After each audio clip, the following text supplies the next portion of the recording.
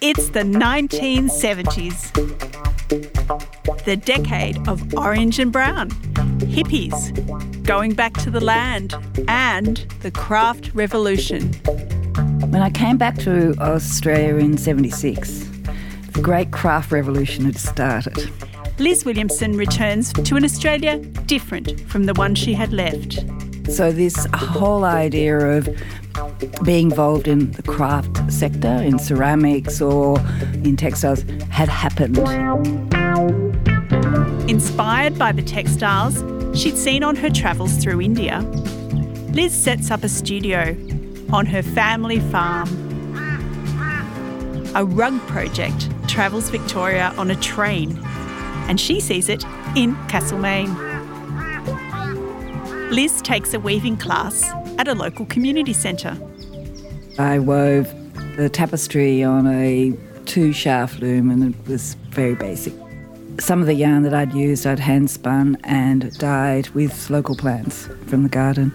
But that was the beginning. 4 decades on, Liz Williamson is one of Australia's master weavers.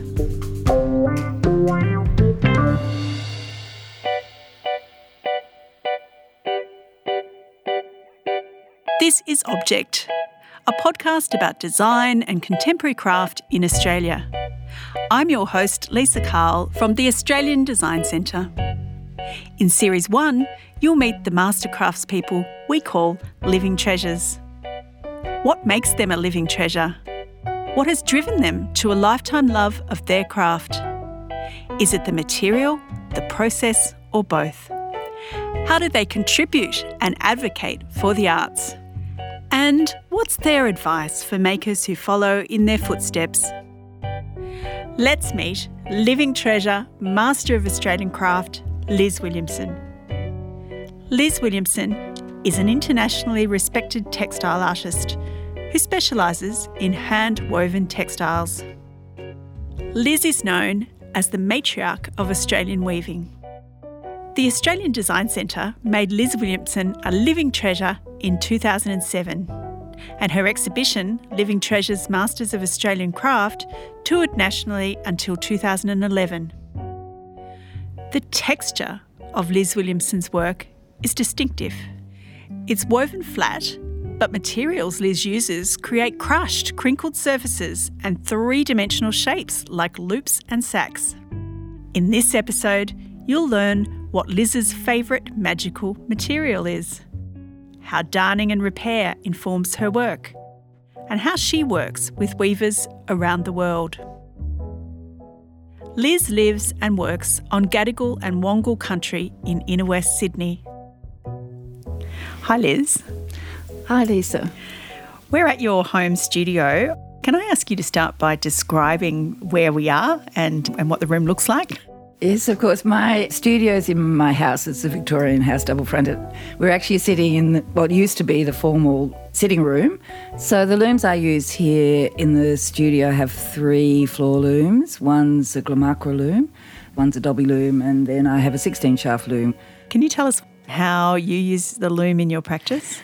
A lot of the things that I weave are just perfect plain weave because of the materials that I'm using or the idea that I'm exploring. People often ask how long it takes to weave something or how long it takes to set up a...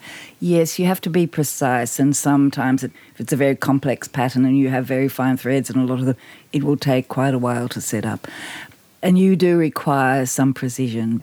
It is repetitive and it's quite meditative. It is interesting how you can do it quite automatically. There's a rhythm to it, I imagine. Yeah, there is. Recently I've been weaving panels that are about 1.20 meters long, and I can weave one within a couple of hours, 3, maybe 4 hours. Liz, one of your favourite materials to work with is fine worsted wool, and you've described it as magical.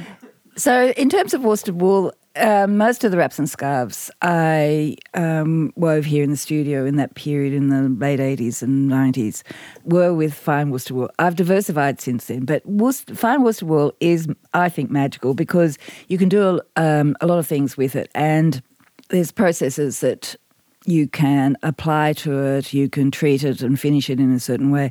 And it's very fine.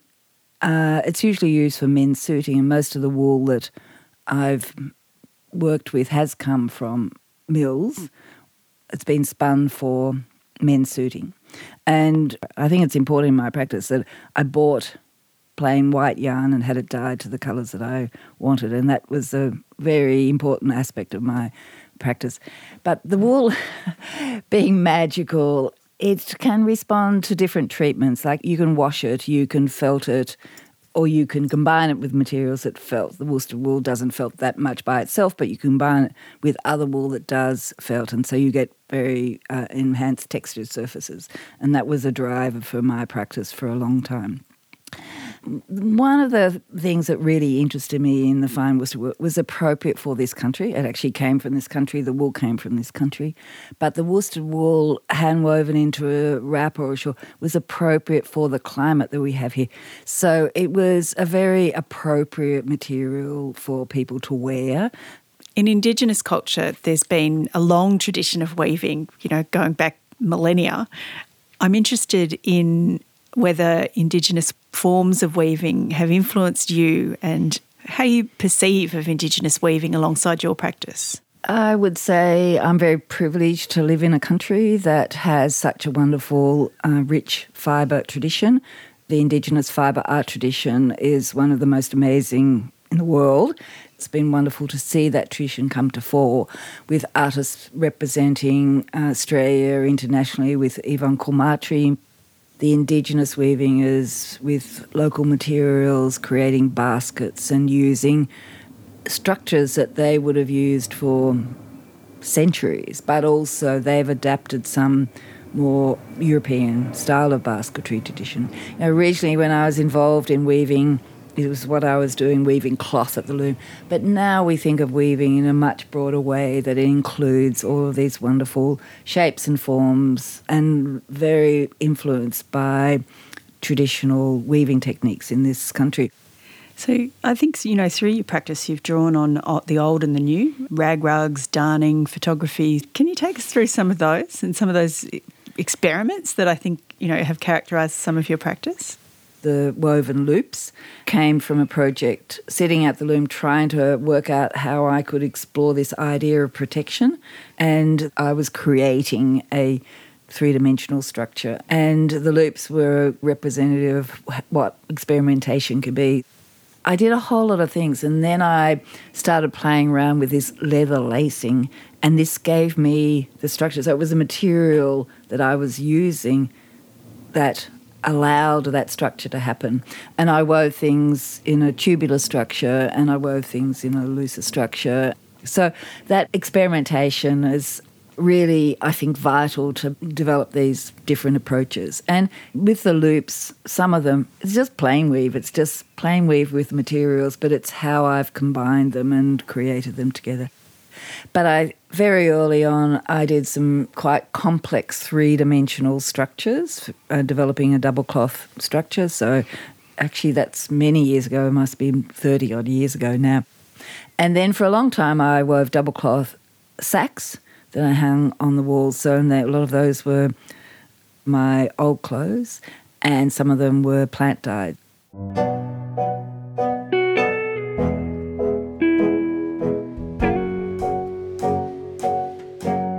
Liz's work in double cloth is legendary.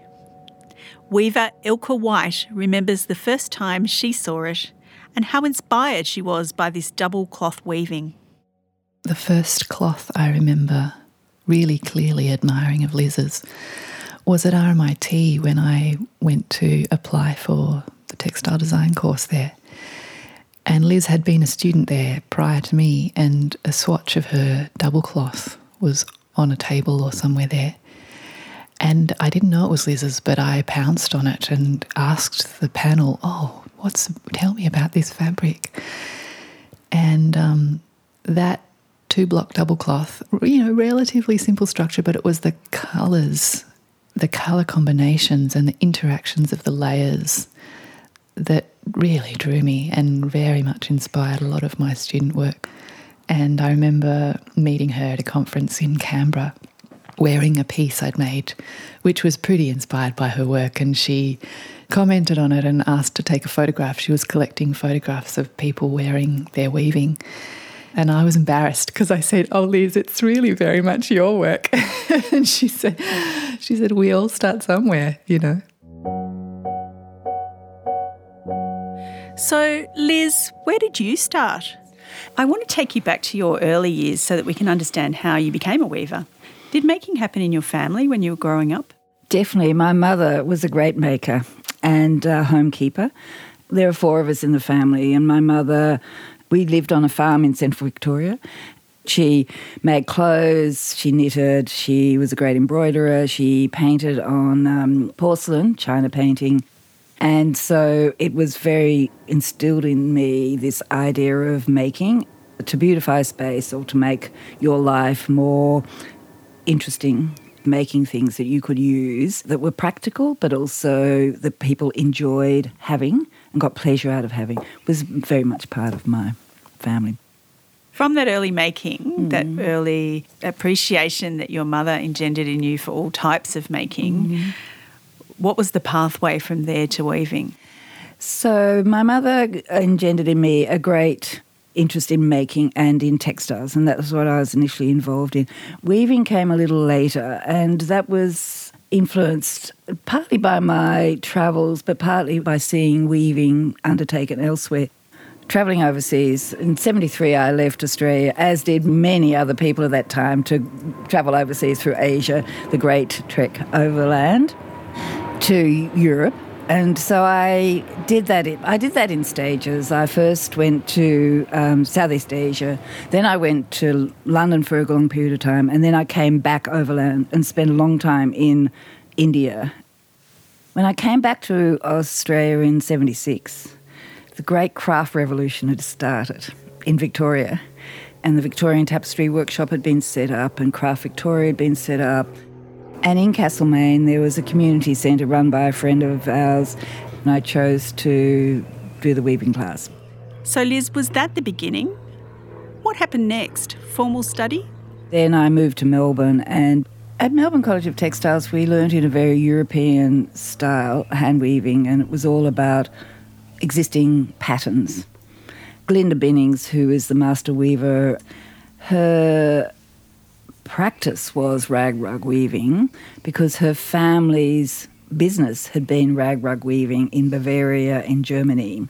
So her family had had a mill, a weaving mill, that wove rag rugs for people.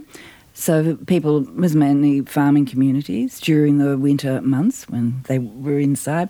They collected their old clothes and cut them up into strips, and then they were taken to the mill to be woven in a set of 3 rugs, which were given as a trousseau, 60 centimetres.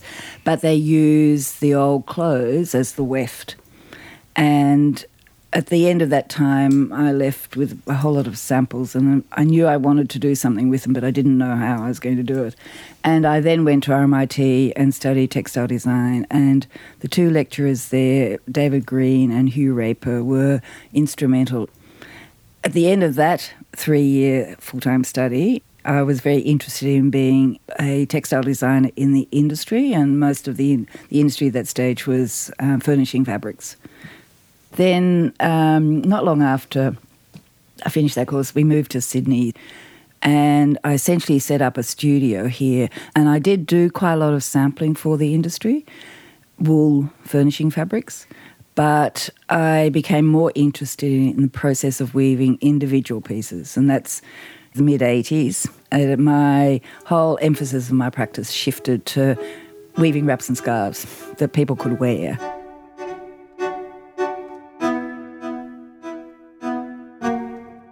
I bought one of her land wraps, a woven wrap, predominantly in shades of brown, orange and copper, with a crinkled surface texture. Anna Waldman was a curator at the Art Gallery of New South Wales and was director of the Australia Council's Visual Arts and Craft Board.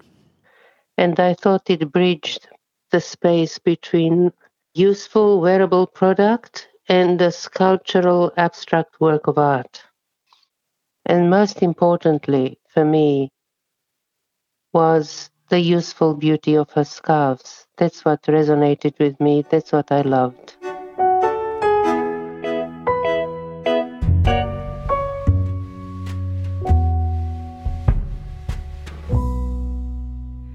Liz, repair and reuse is a recurring theme in your work. And you've also done historical research into darning. For my masters, I looked quite a lot into the history of darning. The skill of darning was an acquired expertise for a lot of women in the 1800s because it allowed them to get a job. And the way that they learnt was by doing darning samplers. A lot of the women that came here to Australia in the First Fleet and as convicts, they got opportunities because they knew how to darn and could repair household textiles and clothing. So I think darning plays a really interesting place in history. It's not regarded highly now, although there is a lot more about repair. When I was looking into darning and people say, oh yes, I remember my grandmother darning socks, like it was something of people's memory only.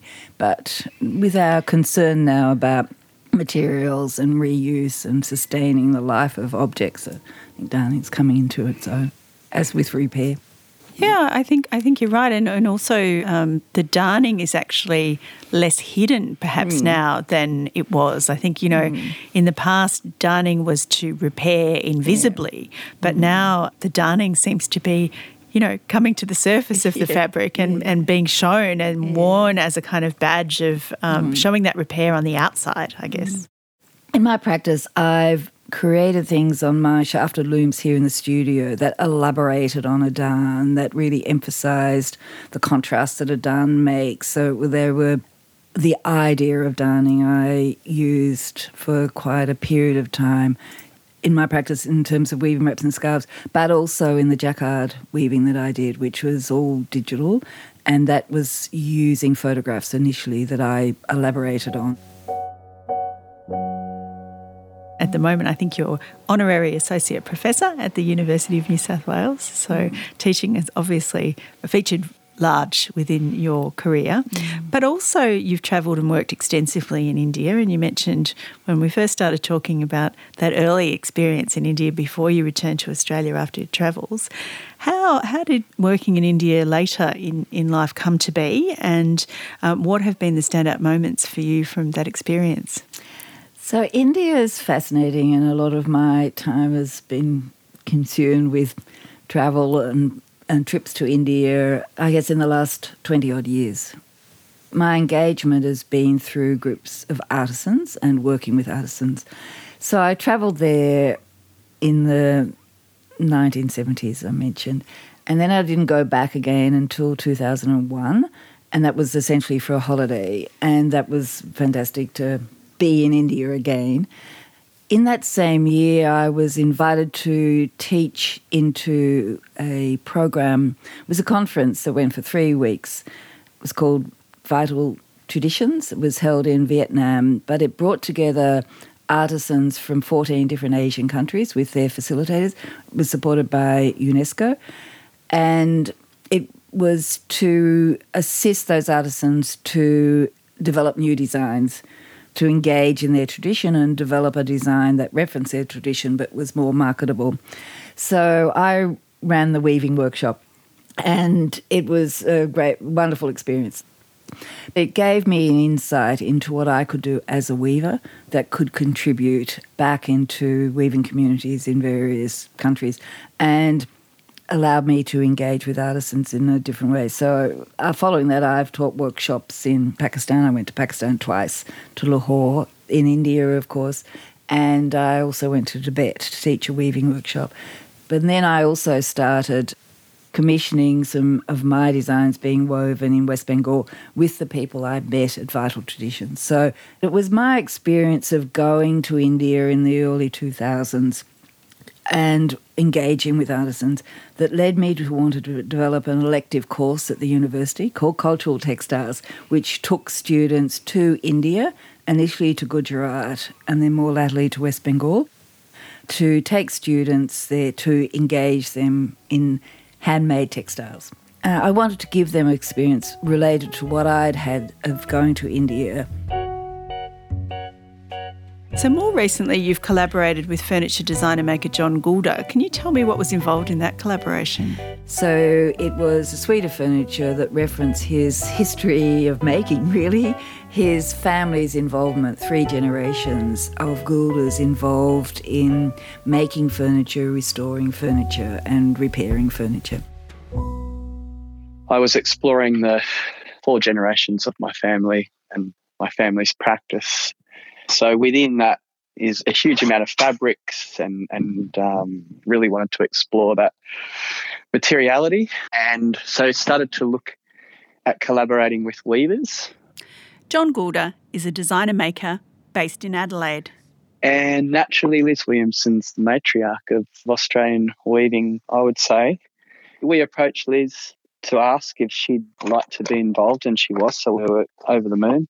And then what transpired was a series of workshops and studio visits and just time. It was such a privilege to get to know Liz in a more intimate way, I guess, through our craft and share many cups of tea.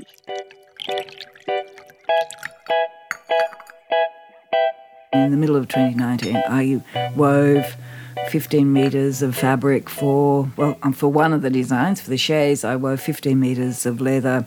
That was a chaise lounge that had a beautiful arc to it. Yes, a beautiful curved back, and the curve was quite high on one side and went right down straight to the floor. So it was this absolutely amazing curve, and a very large chaise lounge, which is now in the Art Gallery of South Australia's collection. So I wove the fabric, which was strips of leather. But it was a great experience because to see his response to weaving the looms and here in the studio, right away when he came here, he knew the kinds of things he wanted, and that was realised through the leather in particular. Walking into Liz's studio, for me, especially in relation to the exhibition we were making, is like being a kid in a candy store. It's the materials, the colours, everything, the looms, it just speaks of creativity, and it was a beautiful experience, and I kind of miss it. I wish I lived closer.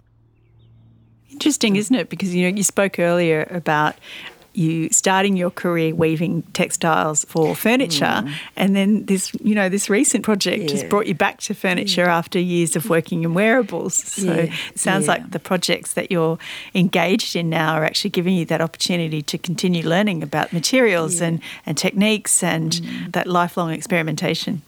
So looking back, Liz, is there one thing that stands out from all you've achieved? Well, the Living Treasures Award was very significant, Lisa. It was really the highlight of my career, and it was a wonderful acknowledgement, great honour and acknowledgement of my practice. How did you feel when you were invited to be part of the Living Treasures program? It was a little overwhelming. The whole process was a huge undertaking at that time to have the exhibition, because although I'd had solo shows, I hadn't had a major touring exhibition or a publication. So these were wonderful aspects of the award, to have an exhibition that toured for 2 years, the publication. So a Living Treasure, I think, can be seen as a kind of role model for other makers. What's your advice to other makers today? I guess what I could say is that they have to be true to themselves, and you have to come up with something that's very individual and original and linked with your interests. So that idea of experimenting for me at the loom has been central to my practice, and I think that's given me quite an individual approach to weaving. Liz, thank you so much for your generosity and what you've shared with me today. It's my pleasure, Lisa, and it is very interesting to be asked these questions and to think about the Living Treasures Award and how it's important it's been in my career. Now that I'm back in the studio essentially full-time, it's great to be reminded of some of the things that have happened in the last, 40-odd years now. That was Liz Williamson, Australian Design Centre's 5th Living Treasure Master of Australian Craft. What I learnt from Liz was the value of ongoing experimentation. such as Liz's continual evolution of double cloth weaving, and how Liz's ongoing interest in community led to skill sharing with other textile artists both in Australia and overseas. You can see images of Liz's weaving in the show notes on the Australian Design Centre website. In the next episode of Object, you'll meet master ceramicist Les Blakeborough. Well, I was intrigued. That was the thing about it. I got caught up in it because I was fascinated by the process. If you've been enjoying Object, please tell your friends to listen, and your colleagues and anyone you know who loves contemporary craft and design. Object is a podcast by the Australian Design Centre. The Gadigal people of the Eora Nation are the traditional custodians of this place we now call Sydney, where the Australian Design Centre is located and where this podcast was made. We'd like to thank the Australia Council for the Arts for funding support for Object. You can follow the Australian Design Centre on Facebook, Instagram and Twitter. Object is produced by Jane Curtis in collaboration with Lisa Carl and Alex Fiveash. Thank you for listening.